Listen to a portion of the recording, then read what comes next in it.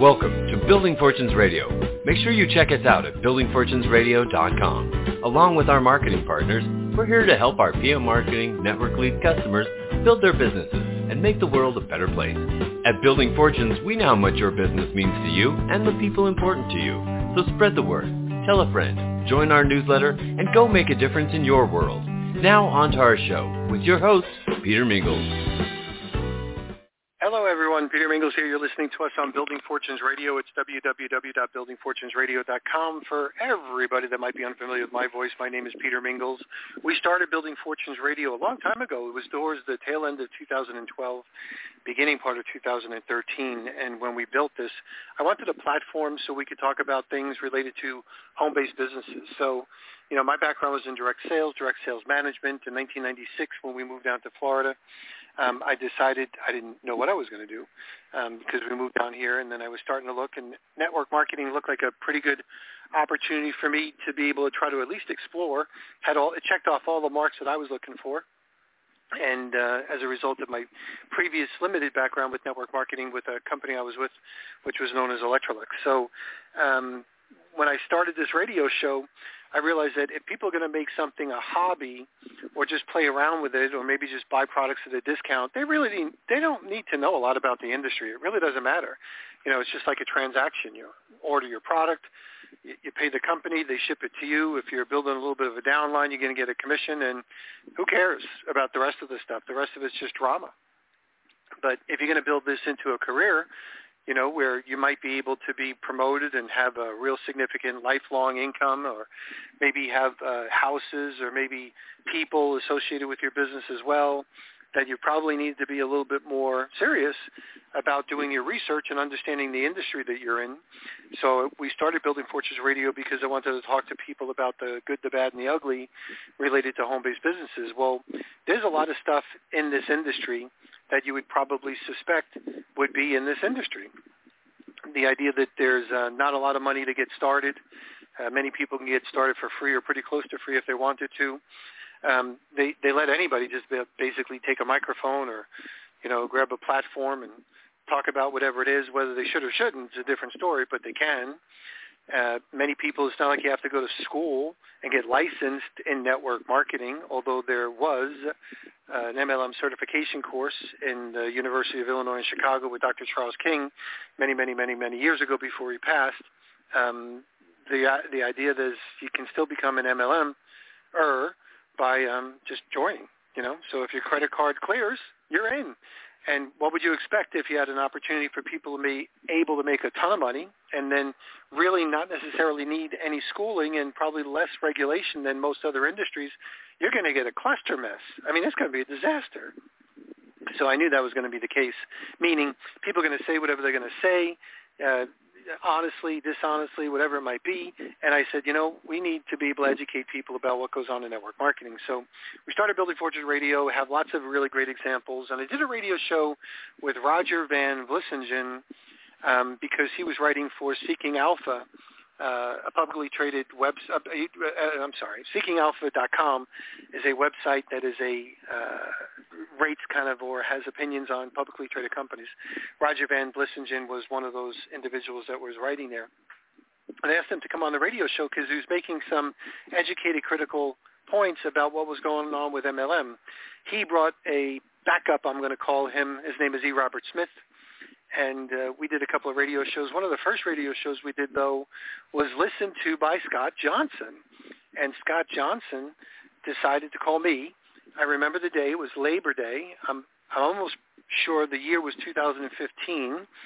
And when Scott called me up, he said, listen, I listened to that radio show, but there's something a lot of people are not talking about. Hardly anybody is talking about it. Nobody's doing any research on it. And I said, what's that, Scott? And he said it was the MLM tools scam. Now, for those people who have listened to us before, you might not be familiar with, I thought I knew that Scott was probably thinking or talking about the stuff that I was thinking about because my previous background, I had joined Amway 3 separate times when I was in Illinois. And I quit Amway 3 separate times because of what Scott would define as the tool scam. And the tool scam is he'll elaborate on a little bit later on, is the idea that they're making money on the books, tapes, and functions, and they're not telling you they're making money on the books, tapes, and functions. So your assumption is that all the money that they say they're making is based on Amway, and that's just not true. So when I asked Scott, hey, do you have a website? He said, I sure do. It's stoptheamwaytoolscam.wordpress.com.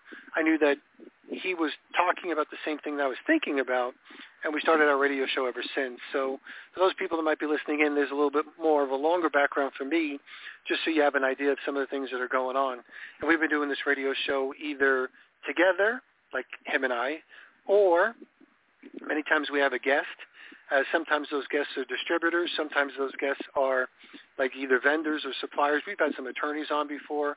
We've covered all different topics, everything from obviously the MLM tool scam to stuff about pyramids and Ponzi schemes, and even similarities in business models with cults and or sex trafficking, like child sex trafficking. We've even touched base on that. And there's been a lot of things we've spoken about. Sometimes we have a guest. Sometimes we do it on our own. Today we're going to do it on our own. So buckle up, listen in. And Scott Johnson, thanks for being here. And I know we did our last one just before Thanksgiving. For other people that survived Thanksgiving, happy Thanksgiving. And thanks for being here, Scott. Hey, Peter, thanks for having me. And, I would like to sort of continue what you were mentioning earlier as far as all it takes is a credit card to join an MLM. There's no expertise needed. There's no license, unless you're in an insurance MLM, of course. Then there's state license requirements. But any other MLM, there's really no requirement. And so literally anybody can join. I mean, even if you're a felon, you might even be able to join from prison. I don't know. But there's really no gatekeeping at all. And so, there are a lot of people that join that really have no business joining, no real reason to join. Maybe they were told, or maybe they interpreted this is a get-rich-quick scheme.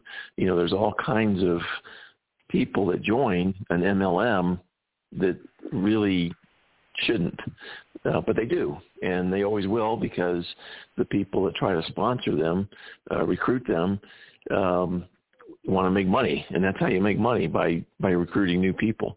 So, and maybe it's not directly the act of recruiting them or signing them up, but it's often the case where when they do join, it's either very heavily recommended or it's required to buy some of the MLM products. And so that's where the profit comes from. And by the way, there's nothing wrong with that. The only thing that's wrong with that is if you don't have retail sales to customers, people who are not part of the MLM compensation plan, then it's an illegal pyramid. And most MLMs have that situation going on.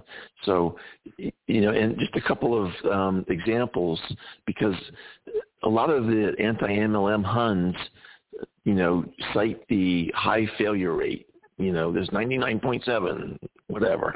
And it's just silly, because from a personal standpoint, I know that when I, was finishing up high school and decided I was going to go to college, and my parents didn't have a lot of money, and so I went for a Navy ROTC scholarship, and I got it. And I was looking up online just the other day, and I don't know what the numbers were back in my day, but in the current day, and it was probably similar, of the 5,000 people that applied for a Navy ROTC scholarship in a recent year, 1,500 of them got it. So about 30%. So, I think the anti-MLM Huns would call that a 70% failure rate, because 70% didn't get the scholarship. Now, if you look at the Marine Corps, it's down to around 13% get accepted, compared to those that applied. And so it's, you're already cutting out a bunch of people just by, the pool that apply, and then picking the number that you'll need to get into the Navy to keep running the ships and everything, right? There's a reason they take so many people. It's because they need so many people to keep things going. And then and I know I've mentioned this before on the show, but I'll say it again. One of my first classes, at Tulane University, where I went to college, they jammed us in this upstairs classroom. All the freshmen were up there. I don't know, it was like 50 or 60 of us. And somebody got up in front of the room, I don't know if it was a chief or a lieutenant, somebody that was, at the unit that had come out of the fleet. So they had experience. They said, okay, ladies and gentlemen, look to your left and look to your right, because only one-third of you are going to be here after 4 years. There's going to be about a 2/3 dropout rate. That's just how it works. And so I don't think physically turn my head to the left and right, but mentally I did. And in my mind, I was thinking, I'm really sorry for you guys because I'm going to finish. I was determined.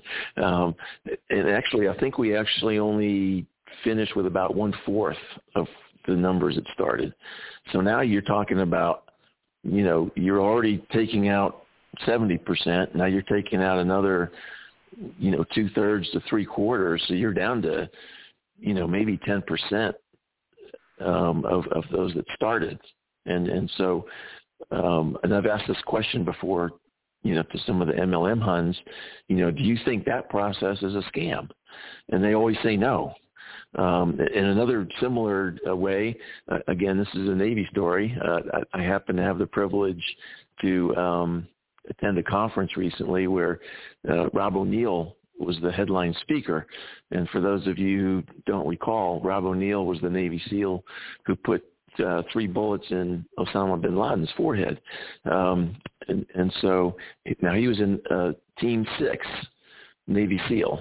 And he told us at this conference, and I've since confirmed this online, that and I actually went down to the recruiting center recently because there's a process to get to be a SEAL Team 6 member. The first step of the process is where you express interest, and you have to be able to pass, a certain physical standard, and then you go through some more physical training, and you also have to pass a second, more stringent physical standard, but it's not extreme. And so probably at least 80% of the people get through there because they already know what the requirements are, and, unless there's a medical issue, most of them get through. But then when you get to the real SEAL training, the BUDS, they call it, basic underwater demolition something or other. But anyway, about 85% wash out. Okay, you only have 15% that make it through Navy SEAL training. And it takes about 8 months to do that. And then if you want to go on to SEAL Team 6, which is kind of like the diamond of SEALs, to make an Amway comparison, only about half of the people, now get this, they're already SEALs, right? Now they want to go on SEAL Team 6. About half of them don't make it. And it doesn't take 8 months to get qualified on SEAL Team 6. It takes 9. It's actually longer to get there. So if you do all the math, that's about a 94% washout rate. And a lot of those people that don't make it, that 85% that wash out through the main SEAL training, a lot of them are physical injuries. Somebody blows out a knee or a shoulder or ankle or hip or whatever, because it's a rough training program. But again, that's just another example of most people don't make it through anything that's challenging, right? Because a lot of people aren't serious. A lot of people, some of it's just injuries, like in the SEALs. For me at Tulane, it was a 35-cent trolley ride to the French Quarter. So a lot of kids got caught up in that. They weren't studying very much. So, there's a lot of reasons, all kinds of reasons why people don't finish something. But just using the percentage alone is not a reason why MLMs are evil, because you can't make that comparison to the other examples I just gave you. Everyone agrees those are not scams, but there's still a very, very high or a very, very low, let's call it, success rate. And so I know from my own personal experience in Amway, a lot of people join and then they did either nothing or very little before they quit, next to nothing. And so they didn't even try. And how can you count somebody who doesn't even try as a failure? To me, that doesn't make any sense. And you have to go deeper into something to determine, okay, why is that number the number? And that's really important to understand the why, because otherwise you're saying that one thing that has a high failure rate is a scam, and another thing that also has a high failure rate is not a scam, and doesn't make any sense unless you can point out what the differences are. So I just wanted to kind of put that out there for those MLM Huns that think that all you have to do is know the percentage, and man, it's so terrible. So anyway, so yeah, you mentioned the tool scam, and we'd like to go over that towards the beginning of our show. Hold on a second. So here's the frustration, right? So the typical MLM or anti-MLM YouTuber guru or the FTC witness would say, so we looked at the reports, and there's obviously the Marines is a scam because they have a 94.99% failure rate. It says it right here on the statistics, so whether it's a federal witness or whether it's a guy who writes a book or whether it's a guy who runs a university, with MLM conference, or it's a dickhead who's running a YouTube channel, they would say, see, told you, Marine scam, 94% failure rate. You'd say, well, you didn't listen to anything that I just said. And they don't. And they'll say, well, all the statistics show. And then we went to the Army, and because I'm sure the Army has probably an elite, if you will, unit as well. And they say, even the Army, they have a 96% failure rate, and they probably went to the Air Force, and they said, well, what are your statistics? See, they're a scam too. The military is a scam. You'd say, what the fuck is wrong with you people? You have no concept of anything. Where the hell, how the hell do you live in the real world? So I just kind of want to mention that because that's typically what happens, Scott. We can have an educated conversation about something, and then the anti-MLMers just sit there and they just blow it off like it was never said. And they say, see, it's a high failure rate. It's got to be a scam. Regardless, got to be a scam. So don't compare it to anything else because it's probably a scam. So anyway, so back to you. Yeah, no, you're exactly right. And all the armed services have special forces, which I'm sure have similar, washout rates or success rates, depending on how you want to look at it. Now, I think the Navy's is probably the most challenging. I'm a little bit biased there, but it's pretty intense. And I know the other ones are also very, very good, but probably have similar success rates. And that's just the way it is. There's no evil in that. It's just you have to be really, really good to be able to be one of those people. And it's nothing against the people that didn't make it through. They just weren't good enough. And I think a lot of the challenge these days, especially with the younger crowd, is everybody wins, everybody gets a trophy, right? We're all equal, and if we're not all equal, then we're upset. And that's just a common societal change that we're going through. I think there's a little bit of pushback on that now. I saw a really funny, I think it was a YouTube thing where this guy walks into a female gym, and he says, I'm a woman, and I'm going to work out. And he calls himself a woman's name, and all the people that work there say, you can't come in here. This is only for women. And he says, well, I'm a woman. He's obviously a dude, but that's that's the ridiculousness we've gone to, that you can assign your own sex. There was another story recently at some university. Some guy joined a fraternity, and he said, "Oh, I'm a woman," and the fraternity actually sued him and lost. The court found that he actually can claim to be a woman, and he has to be admitted to the sorority. So that's just crazy, And we've also had people, sent to prison. They have a sex change operation, from a man to a woman, and then they go and rape some of the other women prisoners. Some of them even have babies. So, it's just mind-bogglingly crazy right now. But I think that's part of what's going on with these anti-MLM Huns. They're all mixed up. They don't understand just basic logic, and they can't, like you said, they can't handle the facts. They have to stay on their point, and they can't consider anything else because it would just confuse them beyond belief. It's pretty amazing. So yeah, to get back to the tools, so this is where, particularly in Amway, because not all MLMs have these tool scams, but in Amway, the upper-level distributors, they call them IBOs, independent business owners, they charge for tickets, for books, for recordings, for phone apps, for websites, for voicemail. There's just all kinds of places to make money, and they make a lot of money. And we know this because some of them that have gotten kicked out start talking. And that's what I have on my websites, is I've captured as many as I can find where they said, oh, yeah, I was making, 3 times, 4 or 5, maybe 10 times or more from the tools compared to Amway. But they didn't talk about that while they were in. And the people that are in do not talk about it while they are in. It's a semi-secret. Now, the internet has helped a little bit because there's more visibility, but I look at that as RICO fraud. I'm not a lawyer, but it's certainly business fraud, right? Because when you misrepresent a business model to somebody that you're trying to get them to join you in business, and you're not telling them the whole story, then that's fraud.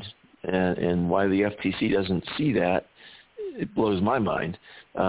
But anyway, that's one piece. That's the tool scam. The other piece, which I think is either universal or nearly universal, I kind of have some questions on the insurance MLMs. They might have the ability, and they actually do have significant retail sales. And again, retail sales are sales to somebody who is not part of the MLM compensation plan. In other words, upline and downline don't count. Only people who are not in the MLM. That's the only people that count as far as retail sales. And those are very low from everything I can tell, all the evidence that I have come across. And the main reason for that, there's a couple of main reasons. One is the products are typically overpriced. And so when you try to approach a customer, hey, do you want some of this really expensive whatever, shampoo, vitamins, whatever the MLM is, typically a customer will say no because it's overpriced. And you can make all kinds of claims about whatever product you're trying to sell, but it's still a hard sell. No matter how good the product, if it's 2 or 3 or more times what they could find in a similar product in the market, you're going to have a tough time selling it. And so that's one of the big things. The other big thing, it applies to those MLMs that have tool scams, is the upline really does not want you to go out there and sell products because they're going to make pennies on those products. But if you go out and recruit somebody new and that new person buys the tools, now the upline isn't making pennies, they're making dollars. And so just from a pure economic standpoint, forget about ethics, morals, and legalities. It just makes business sense to recruit versus sell. And so that's another incentive in an MLM that has a tool scam to not sell the products. Now, if you don't, and I saw Narco's video, we're going to talk about him some more later, his goodbye video that he did about a week ago. He was playing some of our show that we had just done recently, and I was explaining how the lack of retail sales is the exact definition of an illegal pyramid. And he's on there shaking his head back and forth on his video, like, no, that's not it. That's not it. But he never said what it is, right? He just disagrees with me, but he won't go out and say what an illegal pyramid really is. I think it's probably like most of the other MLM Huns where he gets his information, and he thinks that it's the multiple levels and it's the recruiting and all of this, but that is not anything that the FTC has ever gone after. The FTC has always gone after the lack of retail sales, and they got settlements out of Vima and Herbalife back in 2016 that required a certain level of retail sales, generally as much or more than what you personally consume within your own household. That's what the settlements agreed to as far as adequate. And then more recently in 2019, Advocare settled with the FTC, and it was interesting because Advocare decided that they would drop the MLM model and go to direct selling, which means every individual that's a distributor works directly for the company. They don't have any upline or downline, and the only place they can make their money are sales to customers. And Advocare made that decision to completely drop the MLM model and do direct selling. So we know that the FTC is focused on this, and they also say that the lack of retail sales is an illegal pyramid. But again, the MLM Huns don't want to understand the facts. They just want to do whatever drama they're doing and not come to a logical conclusion. Now, more recently, in the Neora case, the same emphasis was placed on retail sales in that case, but in that case it was unique because Neora actually had somewhere like 70 or 80% of their products being sold to real customers, and the FTC said, no, it's only 1%. And we were so confused by this for like 2 or 3 years while this lawsuit was working its way through the court system. And finally, when we got the decision, I think it was in September, what happened was, and this is probably, part of this is probably Bosley, their so-called expert, giving them input. But basically, the way Neora recorded their retail sales was if you paid full retail price, then that was labeled a retail sale. If you were a preferred customer where you would pay, I think, a certain amount of money for the privilege of a discount, then the FTC, in all their wisdom, I say that with air quotes, decided that that was not a retail sale, even though it was a non-MLM compensated customer. And I don't know how they screwed that up so bad, but they did. But again, the FTC has continued to place emphasis on retail sales. They just stopped understanding what constitutes a retail sale. So it was a disaster of a case. It was the worst defeat I think I've ever seen the FTC to an MLM. And the judge trashed the FTC all throughout the lawsuit, the decision that she made. It was really incredible how critical she was of the FTC and how they just bungled it, just totally screwed it up. But anyway, that's the two big things, right? Lack of retail sales, illegal pyramid, and tool scams, RICO fraud or business fraud. And so that's kind of the lead-in for tonight. Did you have any comments, or we can get into whatever we want to talk about? Oh, good. Nope, we can get into it.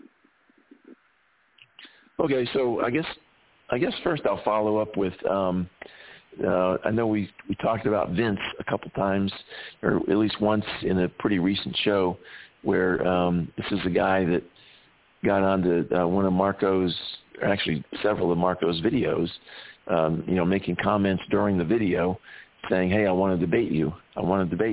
And Marco wasn't noticing it. I think he even sent him messages on social media. Marco didn't see it. This went on for a couple weeks. And then finally Marco did see it, and he says, "Oh yeah," because he loves to debate people who, have a different idea than him. So we covered this a couple of weeks ago. I won't go into the details, but basically I contacted Vince and I said, "Hey, why don't you debate someone who knows what they're talking about? Why would you waste your time on Marco?" And I also said, if you're interested, respond to this email. If you're scared, don't. And so that got Vince really upset for some reason, and he didn't answer me. And I sent like 2 or 3 other emails going, "Man, you must really be scared of me, how come you're not responding?" and so forth. And so eventually I was making comments on Vince's YouTube, and he was saying, "Well, you were so mean to me. I'm not gonna debate you because you were so mean to me." Now this guy is a black bodybuilding gay guy. Okay, Vince, that's who he is. And I'm not saying that anything other than stating the facts, because when he was on Narco's video doing the debate, he brought this up. I think it was at least 5 or 6 times, maybe even more than that, the fact that he was gay. And I know that the other people making comments were getting tired of it, and finally they pushed back a little bit. They didn't want to push back a lot because, it's politically incorrect these days to make fun of anybody that's not a white male, basically, that it's just wrong. And so they really held back, even though I'm sure a lot of them were getting pretty fed up. One of my favorite stories that Vince said on that show with Marco, if you want to see it, we call him Narco, but it's Always Marco is his YouTube handle. It's all one word, Always Marco, and you can look up the debate with Vince. And at one point, Vince said, "Oh yeah, I went to a one of these big, we call them major functions in Amway, a big convention, basically, a lot of people, thousands of people usually." And he was there. He had his own hotel room, and then one of his upline said, "Hey, another one of your upline can't afford to pay for his room, and we want him to stay with you." And Vince really, really disliked that. He pushed back and said, "I really don't want to do that." But finally he gave in and allowed, his own upline to share the room with him. You would think his upline would be making more money, and there's more to that in a second. But the reason that Vince was so upset was, and by the way, he used to be married. He used to have a husband, and apparently he was divorced at this point. And what he wanted to do was go down to a gay bar in town at the convention that they were at, and pick up another guy and bring him back to his hotel room and have sex with him. This is on Narco's video. All right, you think I might be making this up? This is actually what he was talking about, and so he was upset by that. And then he later finds out that his upline that couldn't afford the hotel room was a drug addict. Well, no doubt he couldn't afford the room because he was spending his money on drugs. So I mean, the story is it's incredible. As far as the ridiculousness of everything. And I even sent Vince the link to Narco's video, which is now on Rumble, where he talks about being a cocaine dealer. And you can go on Rumble right now.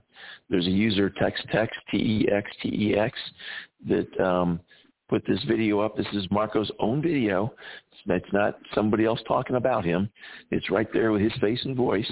Yeah, I was a cocaine dealer, and he says it, and he's never really apologized or put across any kind of regret or, I wish I hadn't done that or anything along those lines. And if he did, I wouldn't believe him anyway because he's a big liar. So, at this point, it doesn't really matter what he says about it.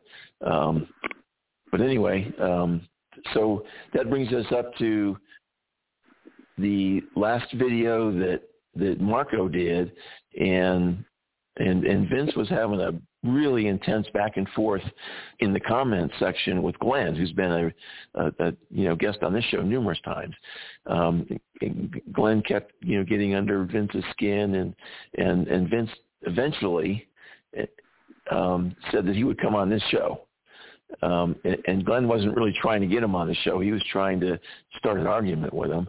And I don't know why Vince said something to the effect of, well, if all you guys really want me to go on Scott and Peter's show, I'll do it, right? Because there wasn't that much of a call for that. But he said it in the comments section. Again, this is in writing on Marco's video.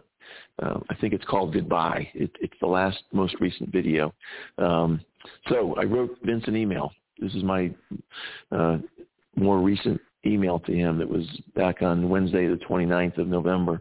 It says, Vince, I saw your comment on Marco's recent live stream that you would debate me on my podcast. We already have a guest for this Saturday. This is next Saturday, December 9th at 8:30 p.m. Eastern Time. Work for you. Regards, Scott J. Now, at one point, Vince claimed that I said best regards in an earlier email. I don't do that. I just say regards. So there you go. Just a little bit of accuracy there. So his answer to me was this. Since everybody wants a debate, I will check my schedule. Okay. So I wrote back an email saying, I have a first come, first serve policy. Excuse me, which I do, right? As soon as I get somebody to commit to one of these shows, then they're locked in.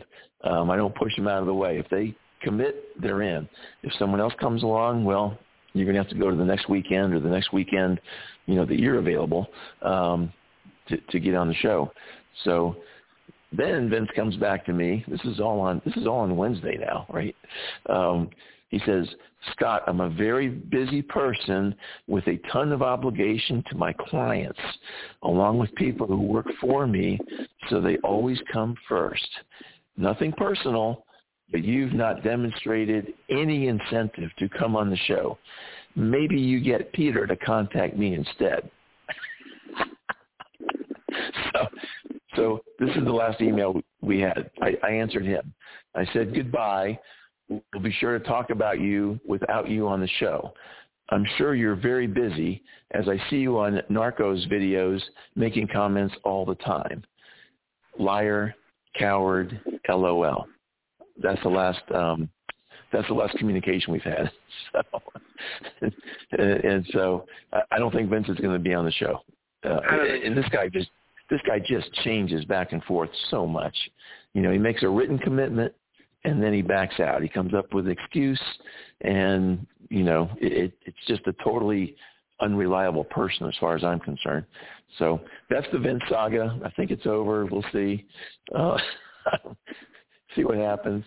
But I don't know. Did you have any comments about that? No, I'm not really sure how much he would add to the content of the show anyway, because he really doesn't know that much about MLM. I know he says he's been in MLM for a real long time, but like we kind of alluded to towards the beginning part of my show, just because you're in one and your credit card clears doesn't necessarily mean you know a lot about the industry. So, and that may not be necessarily a bad thing. Some people are focused on what they do. They are totally focused on what they do. They don't care about what their competition is doing. They don't care about what the government is doing. They don't care about anything. They're just going to focus on whatever they're doing. So if they want to, I'm not going to say I'm not going to say dumb, because it has nothing to do with smartness. But if you want to be focused, I guess that's fine.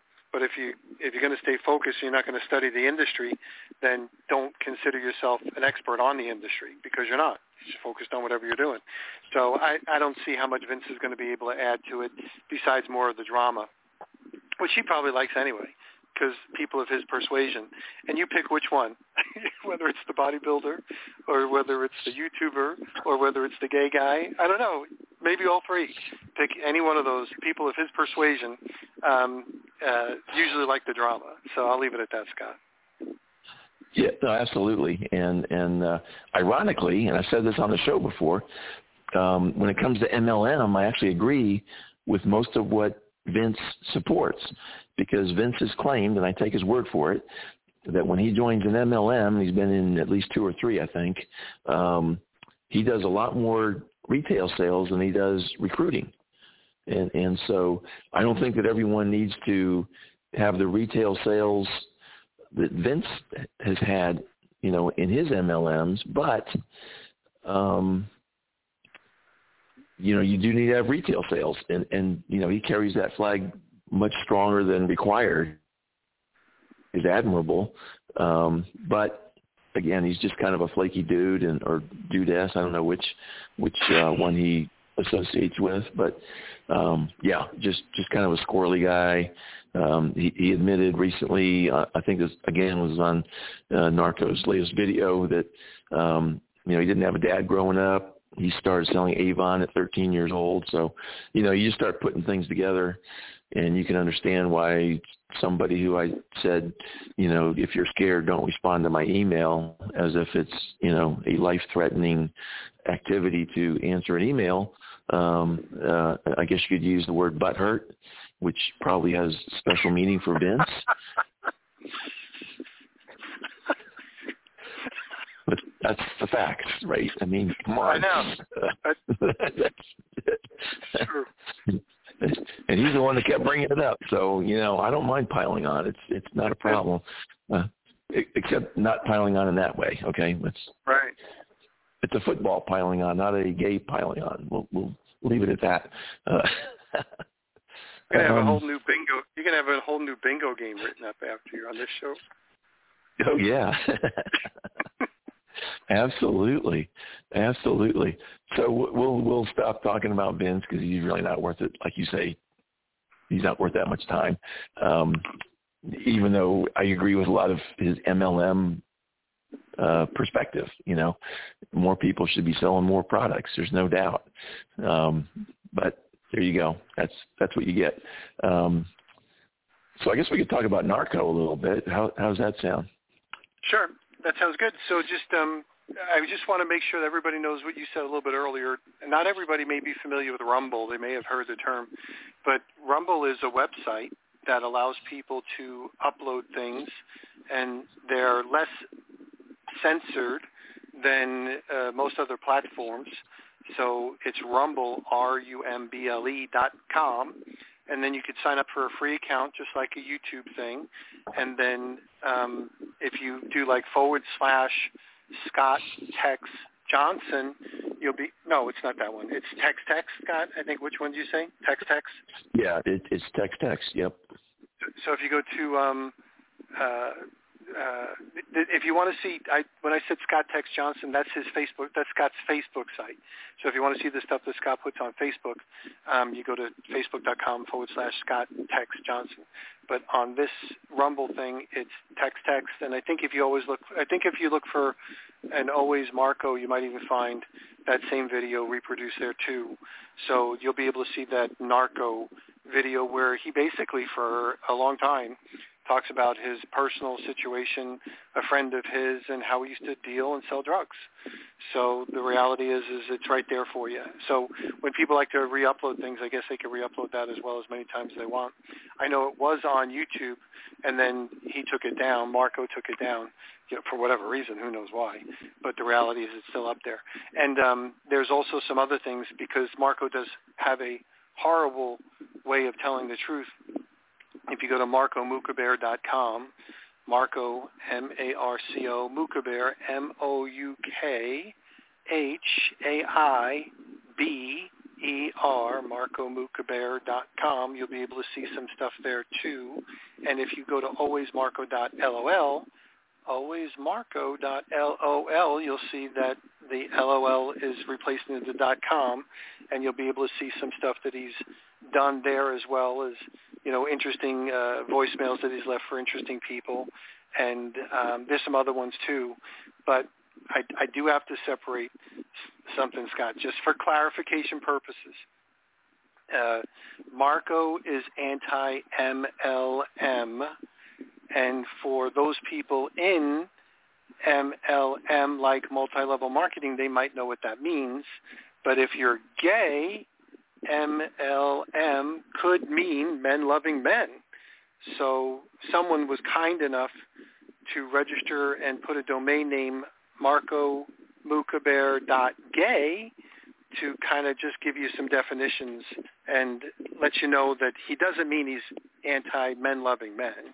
He's probably pro that, although I can't speak for him. I'm not inside his head, but anybody who knows Marco would probably see that he is pro MLM, that MLM.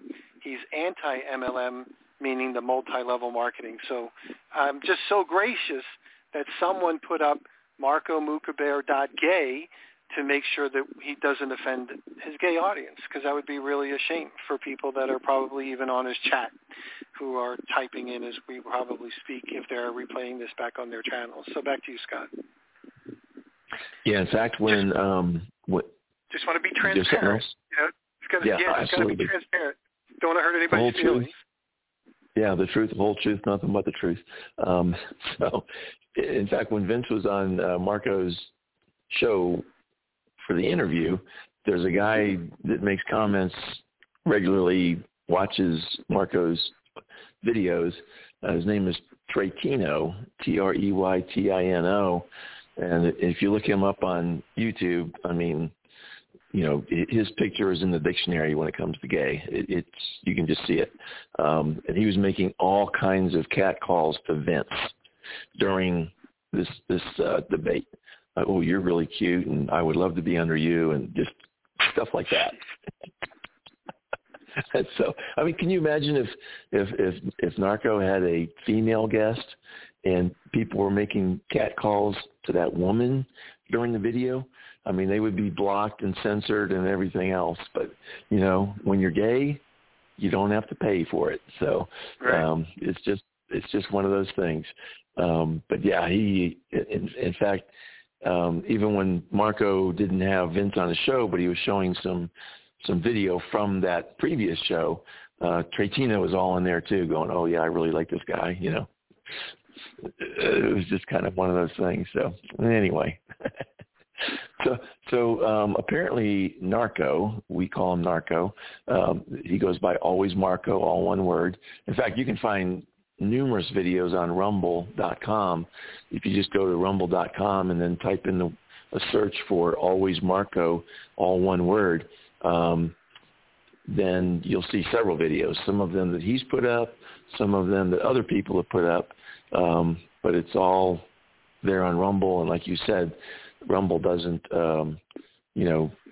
censor nearly as much, although I have noticed on some of the videos that I've made comments about him, the comments have been taken down. I don't know why, but the videos are all there, so that's all that really matters.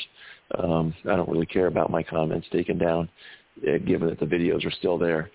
So anyway, so this fella, Narco, he thinks that he made us, right?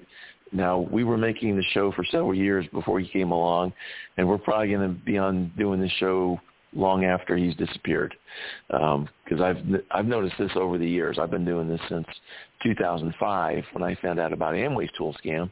I found that a lot of people are in there involved, and then they go away. They lose interest, whatever. They lose the argument, whatever.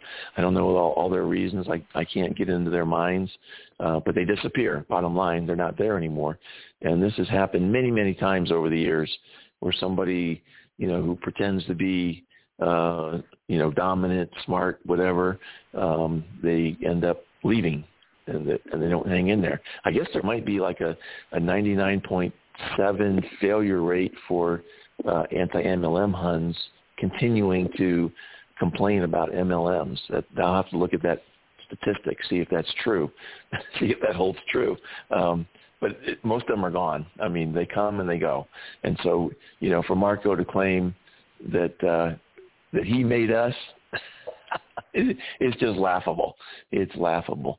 So the latest news on him is when some people started giving him a dose of his own medicine, he folded faster than a cheap tent. I mean, he on his last show, his last video, it's on his YouTube. It's entitled Goodbye. He apparently had been getting followed by some people. Don't know who it was. I'm thinking it was probably some World Financial Group people because he, has been following them. He followed them to a charity hockey game, and he's been to their meetings and secretly recording them and all this kind of stuff into someone's office, talking to them, and they weren't aware that they were being recorded, of course. And then he comes out and makes these gotcha videos. So apparently they turn tables on him, and they know where he lives. They know the gym he goes to. They know his relatives.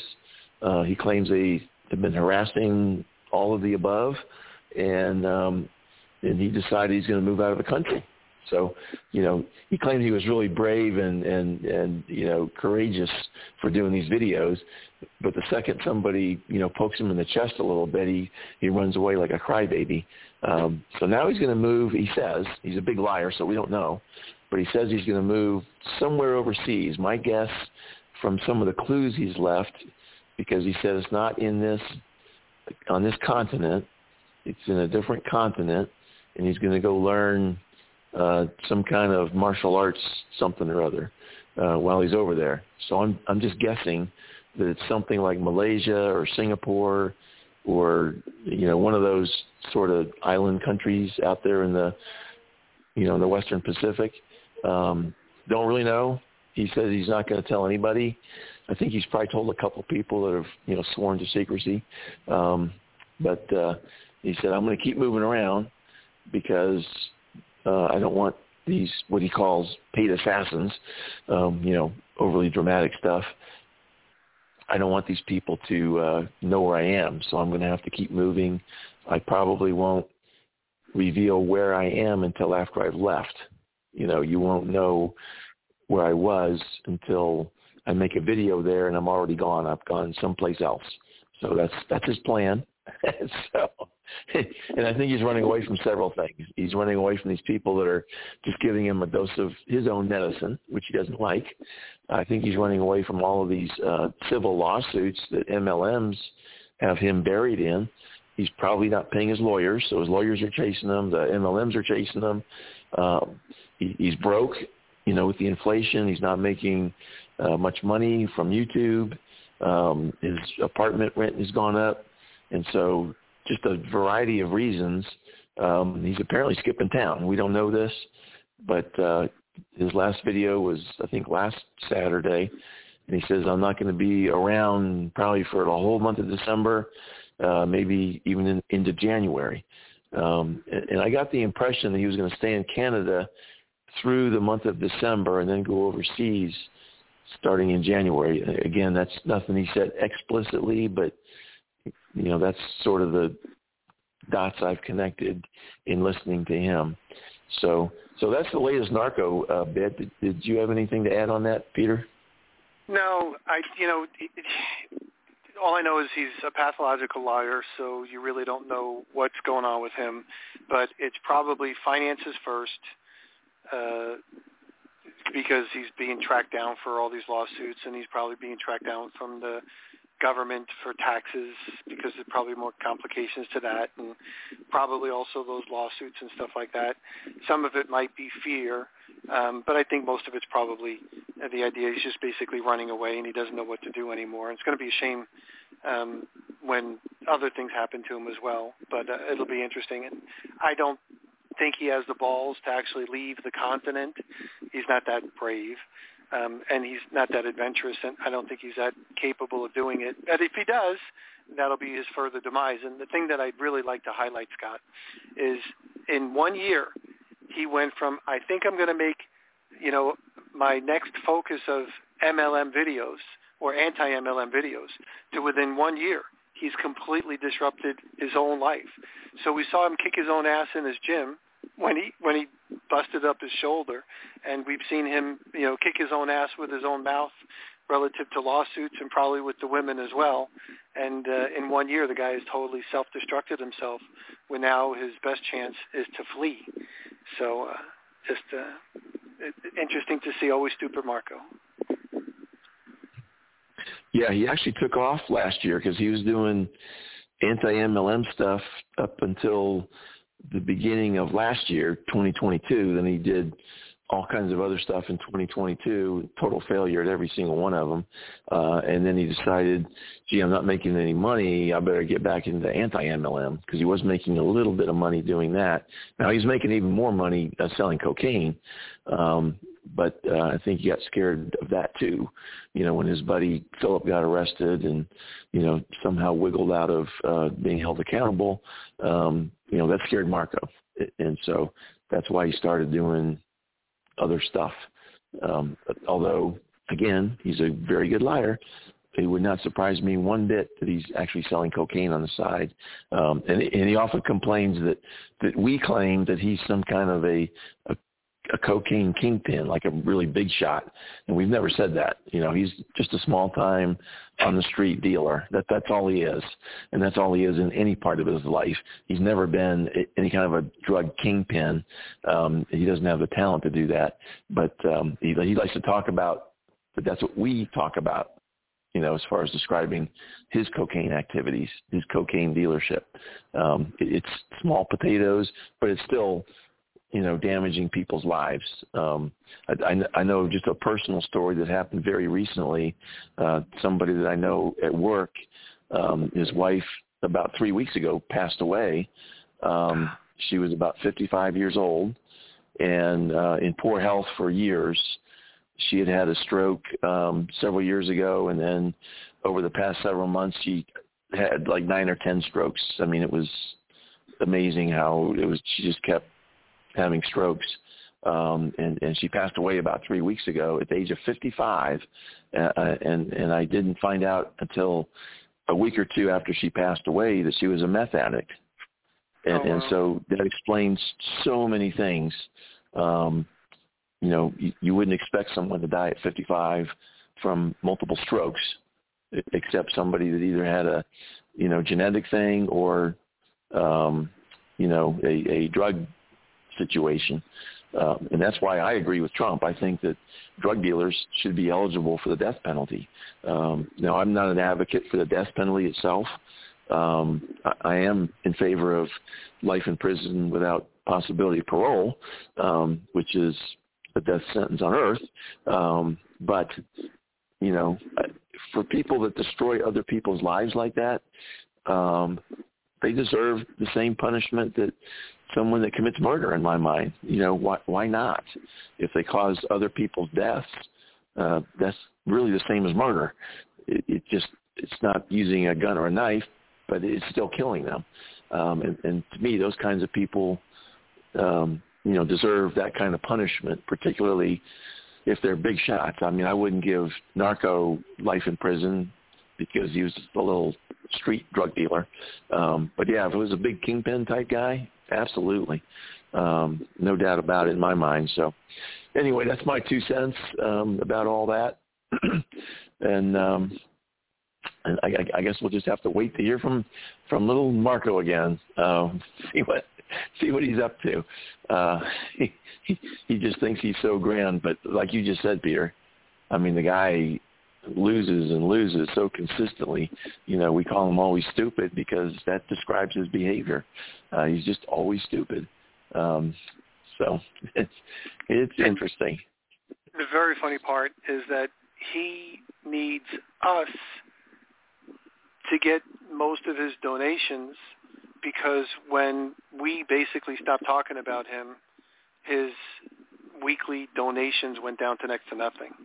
And then it was just when you brought Glenn back, and Glenn is the gentleman who runs MLM is Fraud YouTube channel,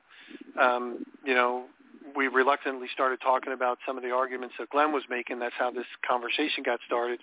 He started doing these replays of us, and he picked up a considerable amount of donations. So the reality is that how the time has changed. He keeps saying that we need him, but the reality is he needs us more than we need him, and we don't need him at all. I am totally pleased if he disappears completely, however that may happen, whether it's a goon gets him, whether it's a WFG guy, hockey guy gets him, or whether it's a Primerica company guy that gets him one way or another, or somebody just finds him in the street and kicks the shit out of him because he did something when he was younger that deserves to have his ass kicked. Who knows? But the reality is that I won't miss him at all. But I think he'll miss us, Scott. So having said that, sweet revenge without lifting a finger. Pretty good. Unbelievable. Way to go, Mark. Yeah, he's a self-fulfilling prophecy. You kicked your own ass. Yeah. You kicked your own ass. Absolutely. Yep. Oh, and remember, according to Marco, I pay you to be on the show. That's true. And I think a lot of his followers, which he calls goons, and they like that name, they believe him. So there you go. Just remember, coming up to the end of the year, always, Scott, annual review, annual renewal, got to definitely increase that because we. There you go. I think you should so double it this year. How about that? I think Can you make it twice as last year? We'll double it. All right, good deal. I'm in favor of that. Very good. So I guess we can get off of both Vince and Marco here. We won't, according to him, we won't be seeing him for a while, so that's good. Right. We can cover actually legitimate things, right? Yeah, and just one last thing.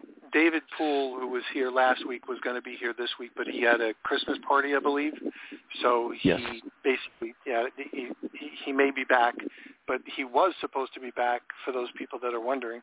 But he had a Christmas party, so he kind of bailed out on this. At least that's what we were told. So I believe him. Yep. I believe him. It was a company Christmas party. I certainly believe him, and he's scheduled to come back on next Saturday. So I fully expect him to be on here. Unlike Vince, he's got to make a major change to be on the show. So there you go.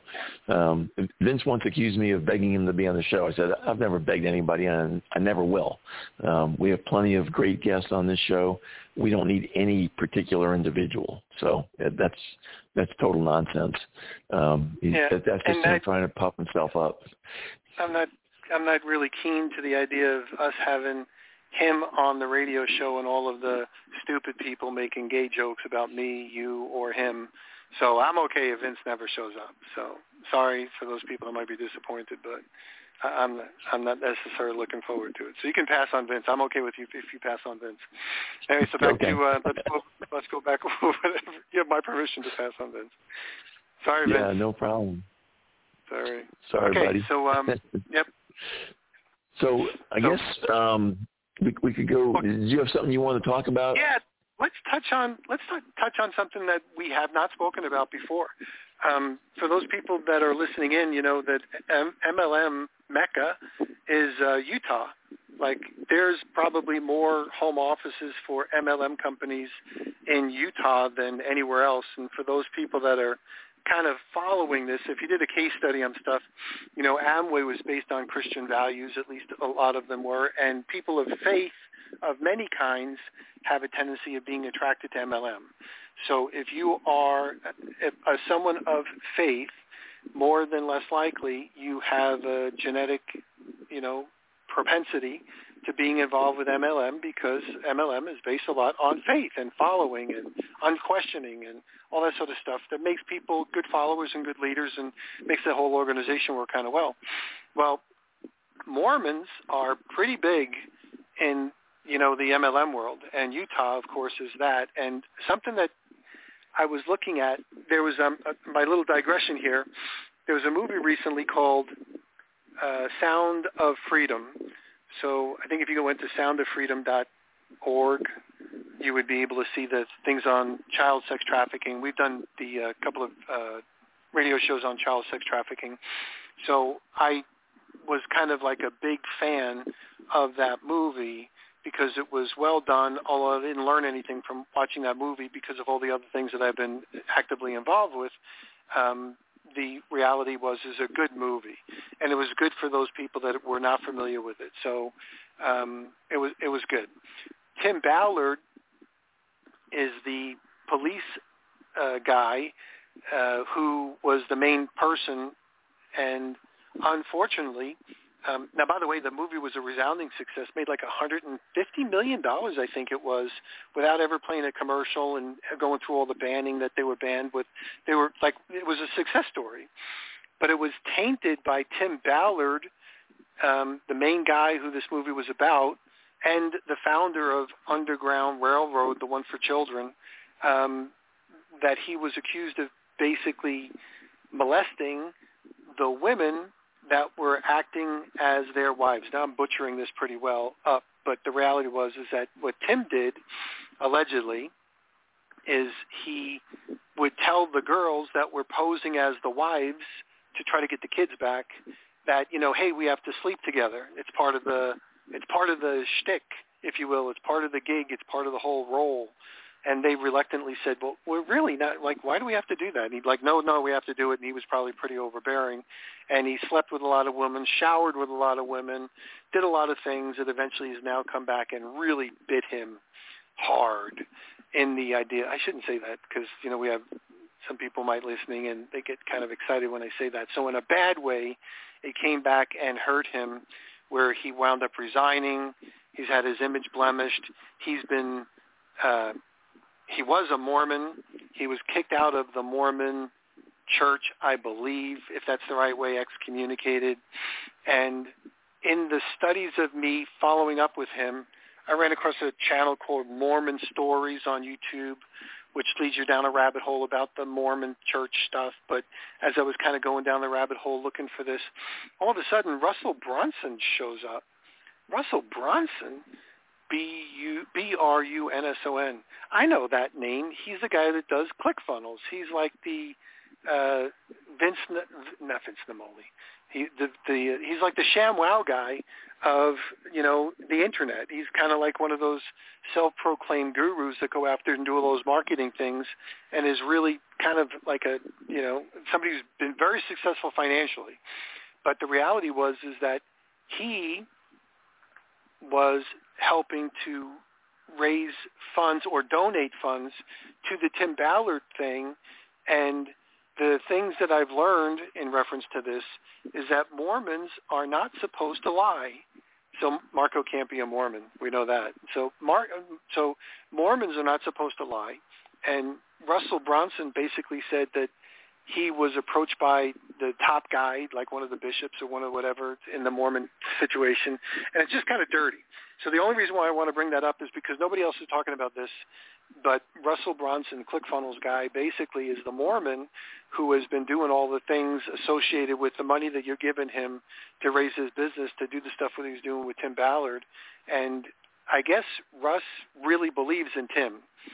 So that willful blindness of saying like Tim, that they're making up lies about Tim, I think there's enough legitimate allegations from real women that don't have anything to, they're not asking for money, but it looks like it's really dirty. So it's really bad that the Underground Railroad for Children and the whole, Sound of Freedom thing has been blemished by Tim Ballard basically having no morals relative to what he did to the women that he did things to. So long-winded story to basically say, look out for Russell Brunson. He's the ClickFunnels guy, and the Mormons themselves are really into a lot of things, including MLM.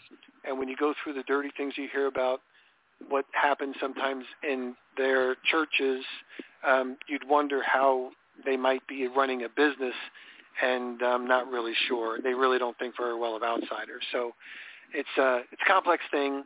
MLM Mecca, like I said, the original, like where you go to like Jerusalem to some kind of a wall, or Mecca to some kind of a wall. If you're going to go to MLM and kneel down by the wall, you're going to go to Utah somewhere, whether it's in Salt Lake or Provo or some of the other ones that they might be in.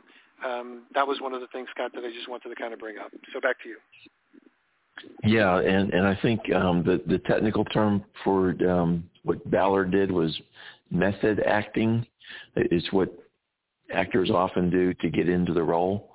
If they're overweight as a character in the movie, then they gain weight. If they're in really good physical condition, they work out. Or if they want to sort of mimic the behaviors and the personality of the person that they're representing in the movie, then they'll study them. They'll read about them. They'll see all the videos they can find of them, and understand how they talk and the words they use and the inflections they use in their voice, all those kinds of things.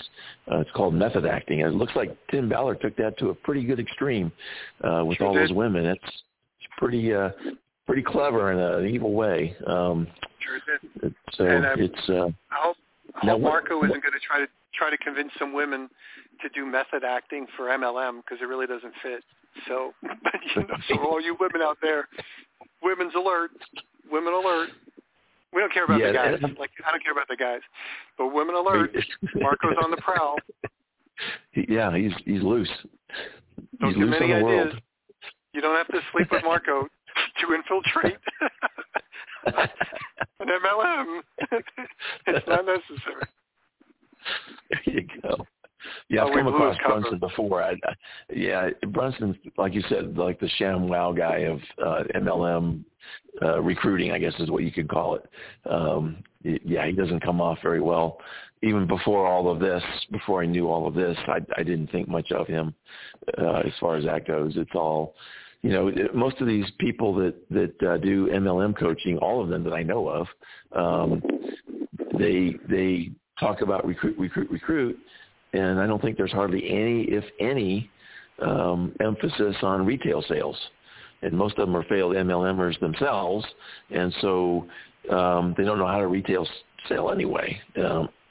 So they stick with the recruiting side of things, which I told the FTC last May, that's May of 2022, as part of my response to their request for input on the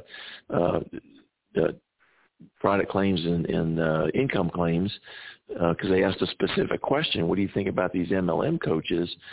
And I told them, I said, look, I think they should talk at least 50% about retail selling, because that's been sort of the accepted minimum according to the Vima and Herbalife settlements, the amount of retail sales that you need.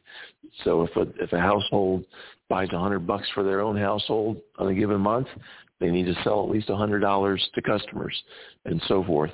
So that's where I stand on the MLM coaches. Now, one part, Peter, maybe you can explain this, because a big part of the video the link that you sent me, talked about publicizing the donors and the amount of money. Where does that, this is the donors and the amount of money, I think, to the LDS Church.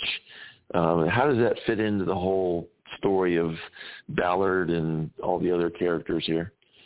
Sure. So part of the Mormon religion, and remember I'm an outsider, so I'm not going to give you the technical details, because they're pretty deep into this stuff. I mean, if you watch Mormon stories on YouTube, you'll see some of the inside scoop of these stuff. These guys have this stuff down too. Like, if you thought MLM was bad, when I say bad, I mean organized. Like, this is organized. So you're supposed to tithe 10% of your income if you're just a regular Mormon guy. So to the church, back to the church. So tithe means basically give your money to. So 10% of your income goes straight back to the church. So there's a lot of very wealthy Mormon people, and they really are into this church thing. So they are high donors to the church. And what happened was, and I don't know the titles, so I'm going to call them president or bishop. So the president or bishop wound up basically giving Tim Ballard the list of high donors so he can go out there and solicit funds for the movie or for his projects. And Russell Brunson was one of the people that were called to donate to Tim Ballard. So that's how Russell got involved with Tim. Well, the scuttlebutt was that the top guy in the Mormon church, I'm going to call him, was asked, so how did this happen? And he basically goes, I don't know. Like, I don't know, it's just going to happen. And that's not true. He told Russell Brunson to donate, and if the top guy tells you to donate, you kind of donate. It's a little bit like the mafia. Like, hey, you got to do this for this guy. It's like, okay, don't even ask any questions. So when asked, well, did you give Tim Ballard any of our names the answers were no, but he kind of was playing sleight of hand by omission. He didn't personally do it. Other people in the organization did. So there's a lot of people kind of pissed off that high donors lists are floating around given to Tim Ballard by the top Mormon church people. And that's part of the scuttlebutt as far as all that stuff is right there. And, there's a lot of money in the Mormon religion. I mean, this is an organized machine, and they are probably as powerful, if not more powerful, than the U.S. government in some areas. So if there's an article that's written in the newspaper, somebody picks up the phone, hey, I'm the Mormon church, get that article out, it's gone. I mean, they don't even have to hang up or wait for a dial tone. It's deleted. So they are powerful, very powerful organization and people. And unfortunately, Tim Ballard kind of really messed it up with his, method acting, let's call it, or his, moral codes. And the really interesting thing that I learned, Scott, and we'll kind of ramble on for this for one more minute, is that lying is not permissible in the Mormon religion. Like, the whole Mormon religion is really interesting. It's fascinating to listen to because everybody's trying to beat everybody else inside their own Mormon religion for the 144,000 spots in, like, heaven. It's a really interesting story. And I'm not doing anything except for just, like, amazed with the story. Like, they are really into this stuff. And you have to do so many things to make sure that you're elevated above everybody else, like top tier. And the idea that if you lie, you're excommunicated from the church. You can't even go to you kind of excommunicated from your own family, and you can't even go to your own kids' weddings. Like, they really abolish you. When we talked about Scientology, they make Scientology look like pussies. I mean, the Mormon people at the upper levels are just like, oh my gosh. So it's kind of fascinating to watch, horrifying, I think, if you're somebody there. And if you've ever wondered why those Mormon people have a little bit of a weird stare, it's because there's something else. Let me tell you, there's something else. So, but the point that I wanted to make is that Tim Ballard was doing something that a lot of people really believed in, with saving children from child sex trafficking. And unfortunately, he single-handedly pulled a Marco. He blew it. He kicked his own ass. And unfortunately, I think it hurt a lot of people, including the cause. So back to you. And Glenn Beck, if you're familiar with Glenn Beck was a big proponent. He really got hurt by this. Tim Ballard really screwed a lot of people because he did the things that he did, allegedly. But, you have to say allegedly only because he hasn't been proven in court. But from the people that I've listened to, have heard from the people that have been the accused or have been violated, it's pretty bad. He'd be criminally charged easily, I'm sure. So back to you, Scott. Yeah, and if you remember, the Mormons used to have multiple wives, and they also wanted to join the United States years ago. And the United States said, well, we'll let you become a state, but you got to get rid of this polygamy stuff. And so the Mormons agreed to it, but I don't think they ever really fully believed it. In fact, a lot of the more, I guess you'd call it progressive or aggressive or fringe, whatever word you want to use, of the Mormon religion, still practice multiple wives. And the way they've sort of gotten around the law is they officially marry only one woman, but then they have, another handful of quote unquote girlfriends, and they have children with each of them, and they all live together, but technically they're only married to one woman. But that's what you get, whether it's Mormons or MLMs, right? It's a very isolated environment. It's all, very inwardly focused. And so you get all this abuse coming out because they're sort of cut off from the rest of society, and then they get a big head and they think they can do whatever they want. And not that people outside of those areas don't do the same thing, but I don't think they do it to the extent, that you see in MLMs and in the Mormon religion. And the same thing happens in the Catholic religion, right? We've had all these priests over the years that have been convicted of sexually molesting boys and girls over the years. And again, it's more of a closed sort of society, and these abuses can occur because they have so much power over the members, and they think they can get away with it, and they often do for long periods of time. So, yeah, I think that's all part of that whole thing, too. And just for complete clarification, I have some customers that are Mormon, and people that I know from other businesses, and even people that I know in this business are Mormon. So it's not the regular ones; it's the radicals. It's just like MLM. It's anybody that takes it to the next extent. So it's the more of the radical ones that are a little bit over the top. But there's absolutely. Yeah, just like with MLM, I think most of the people in MLMs are good people, and probably most Mormons are good people. But it's the ones at the top that are doing stuff that they shouldn't be doing, and they can get away with it. So it's same thing. I remember I was in San Antonio at a Distributor Rights Association meeting with Rod Cook in the early days, and a friend of ours, his name is Richard, said to me one of the things, hey, are you LDS? And I'm like, no, I like girls. It was what my response was. No, I like girls. What is LDS? That sounds kind of gross. He says, oh, then you're not. If you don't, I said, what is it? He says, then you're not. And he said, well, where the president of the Mormon church is opening up the new tabernacle, I think they would call it, temple rather, the new temple in San Antonio, and it just happens to be tonight. Would you want to come with us? There's several of us. They were working with a company. It doesn't matter which one at this time, but they were working with a company. There were several of them, and they said, we're going. I said, absolutely, I'll go. I always like the learning experience.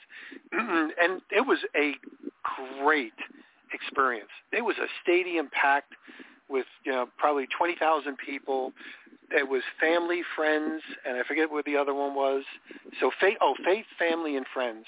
And the great speakers, great things, great everything. I was like, this was a fantastic event. So the majority of the people are wonderful people, great people. And I'm not saying this in any other way except for absolutely, positively, that was my experience. And then when you started to learn what goes on behind the scenes, like, holy crap, like, you guys are crazy. Like, you guys are spooky crazy. So anyway, having said that, it's just the radicalized ones or the ones that are seeking for the power. So back to you, Scott. Yep. Yeah, good points. So I guess we only have a few. That was Russell Bronson. Yeah, so go ahead. I'm sorry. I kind of hijacked this, but this is the Russell Bronson and the child sex trafficking and whatever. Nobody's talking about it. So, we kind of handled it because nobody else is. Back to you. Right. I haven't been watching the news a whole lot lately, but I haven't really heard much about this. But it is a big deal. So I guess Glenn Beck has been covering it because he's a Mormon too, right? Yep. Yeah, and he covered it and basically promoted it. And then when this happened, he basically said, I interviewed the girls because I didn't believe it at first. I interviewed the women that were making these allegations, and I'm ashamed to say I really believe them.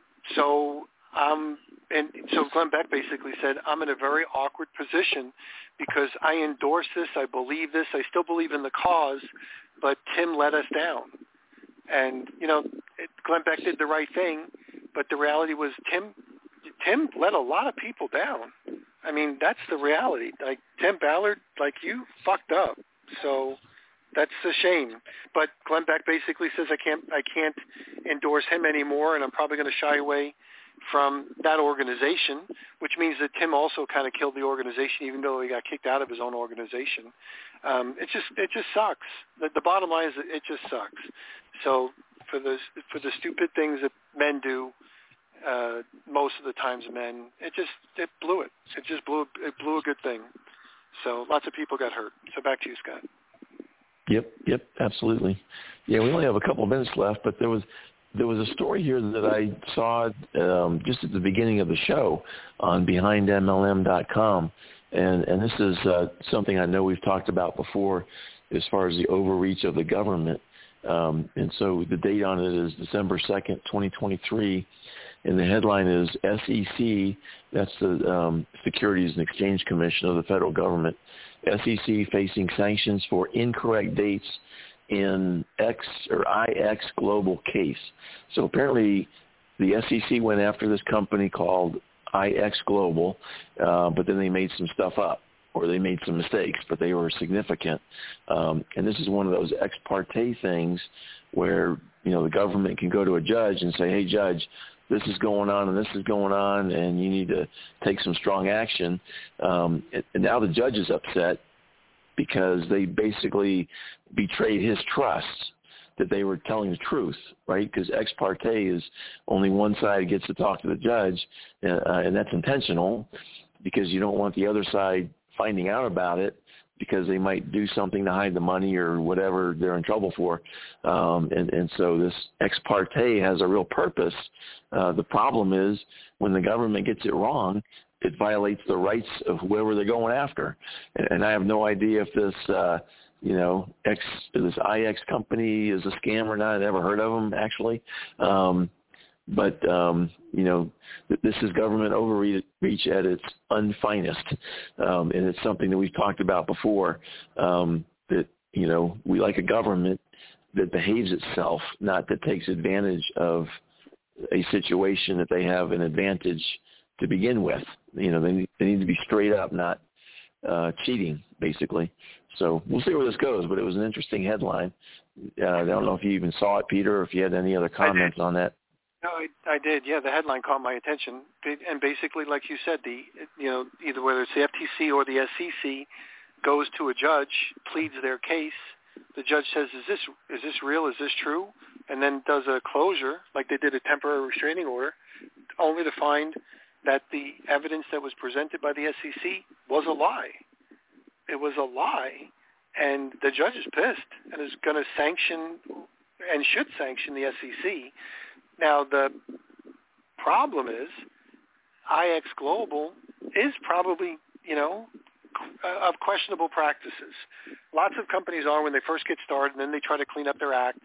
And they were trying to basically get out of the United States into another Middle Eastern country because they would be away from the jurisdiction of the United States. And that's just stupid, because if you are doing business in the U.S., they can pull you. It doesn't matter what the rules are in the country you're in. If you're doing business in the U.S., you have to abide by the U.S. rules, and they can drag your ass back to the U.S. soil and put you in jail like they're doing with some of the people from OneCoin. So even the IX Global people are stupid because they thought moving their operations or their funds overseas was going to be some level of protection. It isn't, but the SEC fucked up by, doing the old switcheroos on the dates. They're not stupid. They probably just falsified evidence. And I'll make that statement pretty well, because it probably wasn't a rookie mistake. You don't make rookie mistakes during ex parte things. So they fucked up, or they manipulated stuff, and they blew it past the judge who made this decision. And it may actually jeopardize whether IX Global is going to be either prosecuted or not. They probably need to be, based on why did they leave anyway? Probably because they had to move overseas where they were outside of the jurisdiction of the U.S. So back to you, Scott. Yeah, and, one of the countries that a lot of MLMers move to is Dubai, because they do not have an extradition agreement with the United States. And so there's a lot of these people in Dubai because they know they're safe there. In fact, it was interesting because some of the comments that Marco's goons were making on his latest video is that he's going to go to Dubai, which is a joke because it's very expensive to live there, and Marco has no money, and that's how stupid his goons are, not realizing the basic facts of and he gets living. Thrown off a roof. He gets thrown off a roof. He would get thrown off a roof for sure. Yeah. So it's just, I mean, we could spend several entire shows talking about how stupid just the comments on his videos are. That's how it is. It's crazy. So I guess there's a couple other quick headlines I could mention here. I always like to mention things when people get caught. So there's another story from today, December 2nd, 2023. The headline is Nimbus Platforms, Andrea Zenon arrested in Spain. I have no idea who he is or who that company is, but it's just good to see one of these people being arrested for a change. Anything more on that one, I'll move on. Nope. I don't know anything about that company. So I never heard of it. Another December 2nd, 2023, Dennis Dvorin sentenced to 12 months for I2G Ponzi fraud. I think there's been several of people from that company that have been sentenced recently. But here's the one that we could probably finish the show out on. It's December 1st, 2023, and it says, Top GS Partners Promoter presenting at GoPro 2023. So this is our favorite guy, Eric Worre, unfavorite actually. And there's been, I think, around a dozen states and several provinces in Canada that have put out warnings on this GS Partners company. But he's going to be the star at Eric Worre's GoPro convention here in the near future. So it never stops to surprise me, I guess. It's like so incredible you expect it. But that's actually the truth. So crazy stuff. Anything more on that one? No, when you dig through the article, you'll find that guy was doing business with Eric, and they probably owed each other something. So it's like, hey, you do this, you'll be able to speak at my event. So now he's letting them speak at his event, and Eric Worre is off the rails. I mean, that man is just, he's lost. His moral compass is broken. So if there ever was one, there is not one now. That man is just broken. So having said that, now he's not broke, because he's sucking the life out of and sucking the money from a lot of people in this industry, but he's broken. Anyway, having said that, Scott, why don't you give out your website? We'll close it up. Yeah, the website, you can find my 3 websites actually, and the link to this radio show, and my YouTube link and my email. It's all on my Facebook page. It's facebook.com/Scott Tex Johnson, SCOTTTEX JOHNSON, all one word. And Peter, thanks again, and we'll visit again next Saturday. See you next week. Thanks, everyone. You've been listening to Building Fortunes Radio on buildingfortunesradio.com. Thanks for listening. Be sure to check us out every Friday at 5 p.m. Eastern Time for the designated Building Fortunes Radio segment with Peter Mingils. Be sure to check out the buildingfortunesradio.com website for our featured segments. It's been our privilege to have you listen in. At Building Fortunes Radio, we wish you the success you deserve and are willing to work for. So spread the word, tell a friend, join our newsletter, and go make a difference in your world.